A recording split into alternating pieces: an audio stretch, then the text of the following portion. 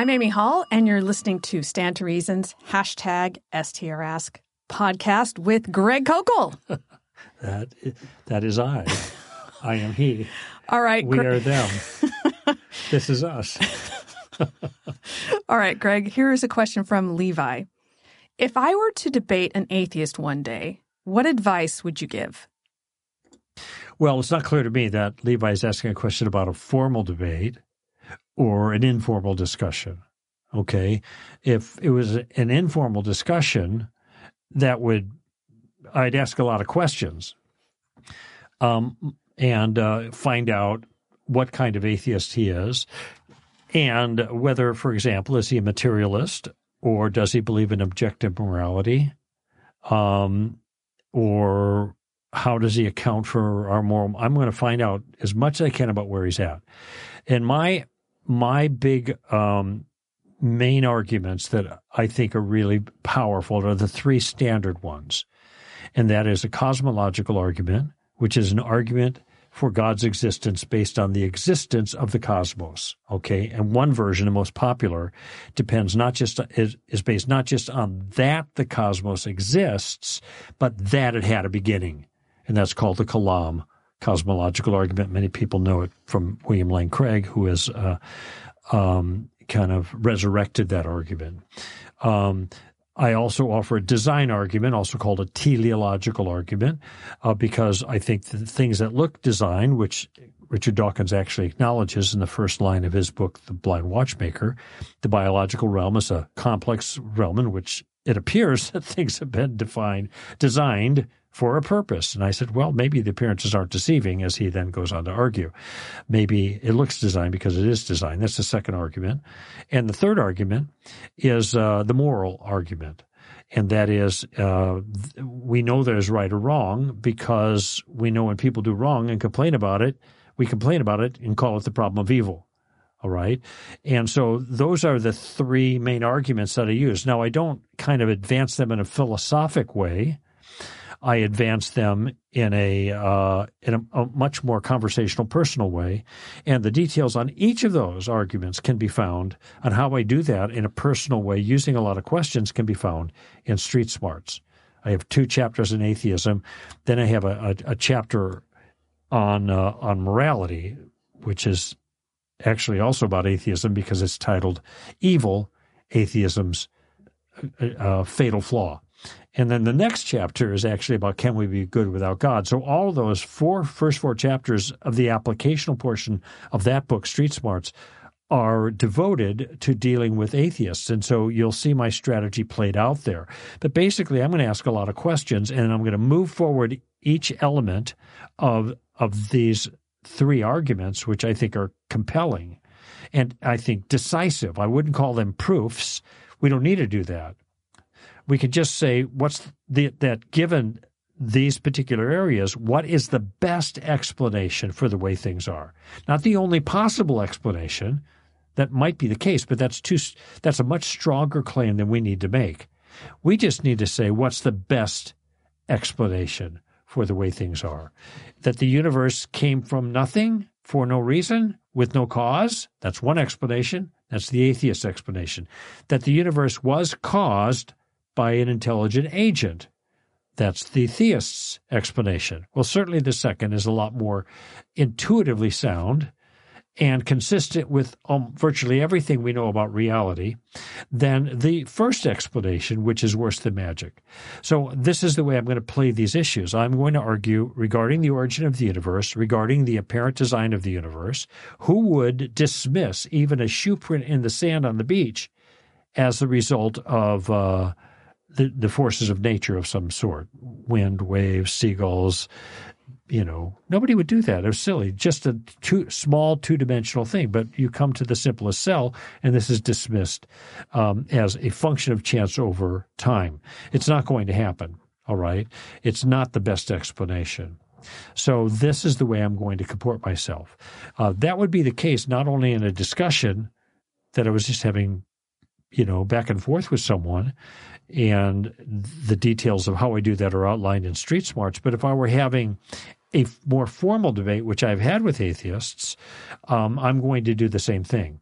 And most of my debates have been on the issue of the moral argument as I'm arguing against moral relativism, which, by the way, is the only option for the atheist. If there is no God, there is no absolute or objective standard outside of us for morality. Therefore, the only standard that's left is inside of us, which, by the way, entails the Darwinian explanation. It's Darwinism, evolution over time, that has caused us to believe in right and wrong, good and bad, moral and immoral, because it helps us get our genes into the next generation. Dawkins's characterization of it. And that's all it is. There is no grounding for this. Michael Ruse makes it really clear. Morality is an illusion. The atheistic philosopher, Michael Ruse. It's just an illusion, but we believe the illusion because we've been tricked by evolution. Okay, that's a relativistic characterization of morality. Biology can't make rape wrong. We just believe it's wrong because of the evolutionary impact and passing this down. There are all kinds of problems with that I discuss in Street Smarts in the chapter, and Can We Be Good Without God? But nevertheless, that's the approach that I'm going to take, and in not only informal conversations, but also in a debate proper. And I've done a lot of debates just on the relativism issue, making the case that relativism is false, partly because of the ubiquitous awareness of the problem of evil, and our awareness is that things are not just happening that we don't like, that's relativism, but things are happening that are actually wicked. They are actually evil. Well, that requires a grounding, a rule that's broken, and a rule maker to make the rule that gets broken for the problem of evil. I think, though, that personally is the most compelling argument for the existence of God, the moral argument, because the problem of evil is so obvious to everyone. That moral argument goes like this. If there is no God, there is no objective morality. But there is objective morality. The problem of evil is evidence of that. Therefore, there is a God. Now, that's a modus tollens form of the argument. It's formally correct. And if the premises are true, the conclusion follows. Clearly, the second premise is true. Everybody knows that. Problem of evil, morality is objective. The duty of the atheist, given that argument, is to show how you can have objective morality with moral obligations with no God. Mm-hmm. And that's the one that I don't think can be overcome. And if it can be theoretically, the real question is that the odds-on favorite? Or is the theistic answer a better one, all things considered? Yeah, I'm glad you brought up the obligation. I just written it down because you had talked about the need for a lawmaker to make the laws, but it's the obligation to follow the laws that really get down to the point where you have to say there is someone that I'm obligated to, because you aren't obligated to material objects. That doesn't even make sense. Or even immaterial objects. Immaterial, inert kind of non-agent objects, yeah, I guess. like love. I'm not obligated to the principle of love, the abstract principle. There's no obligation there. It's just love is. You could say, here's what love is, but what is the obligation? The obligations are held between persons. This is a common sense reflection on the nature of morality, is that obligation is part of it. If there is right and wrong, I am required or obliged to do the good and not the bad. Okay, to whom or what am I obliged? Mm-hmm. Or to what am I required? It's got to be a whom, not a what. I'm not obliged to my pen. I'm only obliged to this pen, or I have an obligation regarding this pen, if you own it. And then my obligation is to you to return it to you when I'm finished borrowing it from you. And this is why, even if you were to say moral Platonism is true, and there's some sort of objective morality outside of us that's not dependent on who we are, that still doesn't explain the obligation. Right. Think about something like if you were to say, okay, morality is just we do better that way. Well, think about other examples of that. Yes, I would do better if I exercised rather than sat on the couch. But if I sit on the couch, I'm not morally guilty. Mm-hmm. It's a different category of thing. Right. That's right. Yeah. So I think when you take your common sense intuitions about the nature of morality, and then ask the grounding question, what best makes sense of this feature of the world that we're all aware of? There's only one solution that's going to make sense of it. And even if you come up with possible alternatives, are these plausible, or are these as plausible as the theistic alternative? Now, people don't want to go that direction because they'd rather go to Mother Nature than to Father God. Right? And as an explanation, for example, for design, it's Mother Nature. Well, that's just forces, right? They just anthropomorphize it because it does look like somebody's messing with things. But by the way, if obligations are only held between persons, we have no obligation to planet Earth of any kind. We don't have obligation to the environment. Now, that doesn't mean we can wreak havoc because we have other obligations that relate to how we treat the planet. But it isn't an obligation to the planet. And this is the way it's commonly talked about now, that we have obligations or they have environmental justice. Well, that's why they anthropomorphize creation. So now you've got Mother Nature. Yes. They'll create this idea of a personality in the creation. Listen to the way they talk, and that's how they talk. Yeah. We have an obligation to each other to be kind in the way we leave things for each other. That's why you tell your kids that, you mess up the kitchen, clean up the kitchen, because everybody else lives here. All right, so you ought to clean it up. It's your mess, in virtue of other people. Now, if you're living by yourself and no one else ever comes by, what moral obligation could you possibly have to keep your house clean? It seems to me none. It becomes an obligation when other people are a factor or affected. And the same thing with planet Earth. We have obligations to humanity regarding how we use Mother Earth. Sorry about that. We have no obligations to Mother because there is no Mother. Right. It is a thing. It is not a person. So, Greg, I'm going to add a few things now. These are actually your thoughts, but I wrote them down because you wrote an article with advice for – and I this is actually more of an informal kind of debate, but it could apply to formal debates too. You wrote an article called Try This Simple 3-Step Maneuver When You're Hit with a Barrage of Objections. Right. And Nice, tidy, short, to the point title. So I think one of the biggest difficulties, and it's not just with atheists, it's with anyone you're discussing things with, is keeping the conversation on track, because you can go off into all sorts of different questions. Absolutely. Before you can answer one, they're off to another one. So this is one of the most basic, necessary skills to have. And you divided it up so well here. So here are the 3 steps you said. Number 1, slow things down. Number 2, isolate the specific concerns. And number 3, assess the challenges one by one. Mm-hmm. So do you have anything to add to that before we go on? I think that's pretty clear, but you might have more. It's brilliant. I don't know what else I could say to improve it. No, this is the way I comport myself when I deal with conflict situation. Incidentally, it's not always easy to do this. No. Especially slowing things down when you're in conversations that can be quite intense. And by the way, this isn't just apologetics. This is interpersonal things as well. And relationships, okay? And I do revisit these 3 in the last chapter of Street Smarts. So I go over this again. I think something like it occurs in Tactics, and then I revisit the concept in Street Smarts. But we have this standalone piece that I've written that has them in as well. One of the hardest things when you get in these spirited debates is that they're so spirited. There's all this intensity associated with it. And the person you're talking with is speaking quickly and aggressively and in your face oftentimes. And the temptation is to respond in kind. But, bang, bang, bang, bang. And no, you're wrong. Blah, blah, blah. Slow down.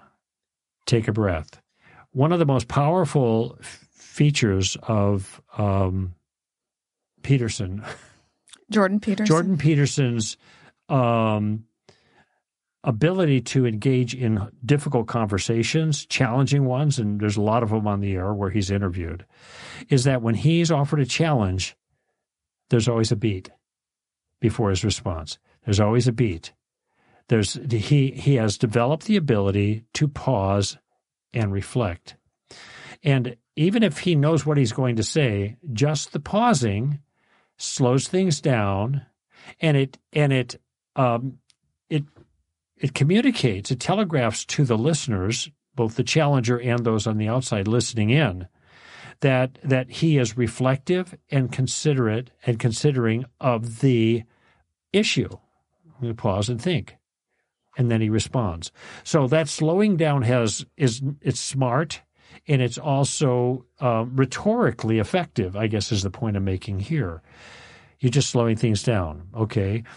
Now, the second part is not very easy either sometimes, because when you isolate the specific concerns, you have to weed out the rhetorical noise. And lots of times there's lots of noise. There's exaggeration. There's loaded words. There's demagoguery. There's assertions disguised as arguments. There's assertions, excellent. And there's straw men, misrepresentation. All of these things in there. And this just is going to take practice. What is it when you get rid of all of the noise? What is the charge that's being made? I can't believe in such a cruel God who would make it, who would send people to hell just because they didn't believe in him. That is so ridiculous. Okay, well, that's actually a charge that a famous football player made. I always can't remember his name. Rogers, yeah. I just remember as the former quarterback of the Green Bay Packers. I don't know where he's at now, but in any event, and he made this, and I have this citation in the last chapter of Street Smarts. And the thing is, okay, what is he claiming? He's claiming, the simple claim is, people go to hell because they don't believe in God. Well, that's not true. That's not our view. People don't go to hell because they don't believe in God. People go to hell because they're guilty of crimes against God. So there's a straw man in that kind of rhetorically laden challenge, all right? So you slow down, you isolate it, figure out what's really he getting at. There it is. Oh, well, now I can answer it. That's the idea. And that would be the third step. So you can do this when you're listening to a speech by somebody or a TikTok, or this is Tim Barnett is excellent at this, Mr. B, and what he does with Red Pen Logic. He's doing basically the same thing. He's isolating he's slowing things down for you, isolating the main points, getting rid of the noise, the rhetorical noise, and then he's answering each particular thing. And this is something that it's a skill that can be developed. It's not hard to develop it if you have a little plan on how to do it, and that's what this 3-step plan accomplishes. Well, this is why tactics and street smarts are so valuable. I mean, with tactics, you are teaching people how to think and how to ask questions so that you can draw out what the points are and keep people on track and help them to see what's true. Mm-hmm. So if you haven't read Tactics and Street Smarts, I would definitely do that. What about reading like a critical thinking book or something like that? Would that be helpful too? Or yes, if people want to go into that depth, but I don't think that kind of depth is necessary. There's some books for kids, and it's the fallacy detective, for homeschoolers. That thing is really good. There's like a Pluto dog on the cover or whatever with a cap on, a deerstalker cap on, like Sherlock Holmes, and then there's another book by the same author, and something like that would be good. You don't really need, unless you're totally into this, you don't need anything else, to be honest with you. I never took a course in logic, but I did get alerted to a couple of particular things that are really critical in these discussions. I learned to recognize the most frequently used examples of informal fallacies. Now, a formal fallacy is when the form of your argument is not accurate. The classic one, all men are mortal, Socrates is a man, therefore Socrates is mortal. That's a certain form that I think people can see just reflectively is a valid form. The conclusion follows from the premises, and that's the right form. But some things are not in the right form, and so those are formal flaws. But informal fallacies are the ones that are most common. I mentioned the straw man fallacy a moment ago, when people misrepresent the view and then attack the straw man that they've erected as the view. It's easy to knock over a scarecrow. It's a lot harder to deal with the real thing, a real individual. And so you want to correct, you misunderstand. That's not our view. You've refuted a view we don't hold. Here's our view. Deal with this view. Okay, that's a straw man. You also have genetic fallacy. Okay, that means faulting something based on its origin. All right? Why are you talking about whether abortion's right or not? You're a man. You can't get pregnant. Well, it's irrelevant to the moral question. Okay? Atheists will say, well, if you're a Christian because you're an American. In other words, being an American is where your Christian convictions come from. If you were born in Saudi Arabia, you wouldn't be a Christian, you'd be a Muslim. Okay? All that does is tell you something about geography. It doesn't tell you about whether Christianity is true over Islam or vice versa. And my rejoinder at that point is, well, that may be true, talking about environments. But if you were born in Saudi Arabia, you would be an atheist. So that gets you nothing. That gets me nothing. It gets you nothing. Okay? We're both barking up the wrong tree here. Okay? So those are two common fallacies. The next common fallacy, and these are the three you need. This is it. Is called ad hominem. In other words, you attack the person. So you find out, you're intolerant. You're narrow-minded. You're racist. You're bigoted. No matter what you say about an issue is disqualified because of some character flaw you apparently have. Mm-hmm. Well, that's totally unrelated to the issue. It could be. Can bigoted, racist, intolerant people be right on some issues? Sure. I mean, it's as bad as calling somebody ugly. Oh, you're ugly. Even if it's true, it doesn't affect the quality of the point. You could concede it. You could say, okay, let's say you're right about me. Yeah. Now what? I actually did that on a TV show once where I was interviewed Test of Faith, famously where this attack happened. And I said, okay, maybe I'm bad. Okay, I'm bad. Why don't I disagree to all those things? Now we all agree that I'm a bad guy. Can we just get back to the topic at hand? But, they didn't matter to them because they didn't care about dealing with the topic and its merits. All they wanted to do was attack the person who disagreed with them. And if you know those three fallacies, informal fallacies, I mean, that's going to take you a long way to critical thinking. I mean, the rest of it is just, making sure that whatever conclusion that you have follows properly from the information that you're basing it on, and that's more of a formal thing. But that's not hard to learn with just some introspection and some feedback from other people who know how to think. And this is what we're doing on Stand to Reason. We're helping people see how this works. So it rubs off on them like it rubbed off on us. Yes. I'm going to throw one more thing out there as you're talking to atheists, and that is don't forget why you're talking to atheists. It's because they need Jesus, okay? It's going to be easy to get upset. It's going to be easy to get angry. All those things are easy to do, but the truth is you're looking at somebody who needs what you have, and he's blinded by a whole bunch of things. And so have some compassion, have some grace, and remember that the way you talk to him, you're representing Christ. So do it in a way that represents his suffering for people who hated him. Yeah. So he absorbed that the evil from people in order to be gracious to them so that he could save them. And that's what we're doing. So don't forget that is part of your apologetic, showing Christ who he is by your actions and the way you treat these atheists who are in desperate need of Jesus. With gentleness and reverence, Peter says in 1 Peter 3. Right. So don't lose track of that. Also, it's a good idea to present God as someone who you actually love and respect and admire, who is good. Don't forget that you're talking about God. You're not just making arguments and even as fun as that is to look at things and analyze them and show the truth. I mean, I love that. I'm sure there are a lot of people out there that love that, but don't forget who you're talking about and why you're doing it. So in a certain sense, you might say we are not talking about God. We are talking about Yahweh. We are talking about the personal God of all creation who's revealed himself in Scripture, the good God, the wonderful God, the God who came down on our behalf in the person of Jesus. You cannot separate these things from who he is and his character because it matters. In fact, it's his kindness that leads us to repentance, right? That's a good line. So reveal God's kindness to them and see where that gets you also.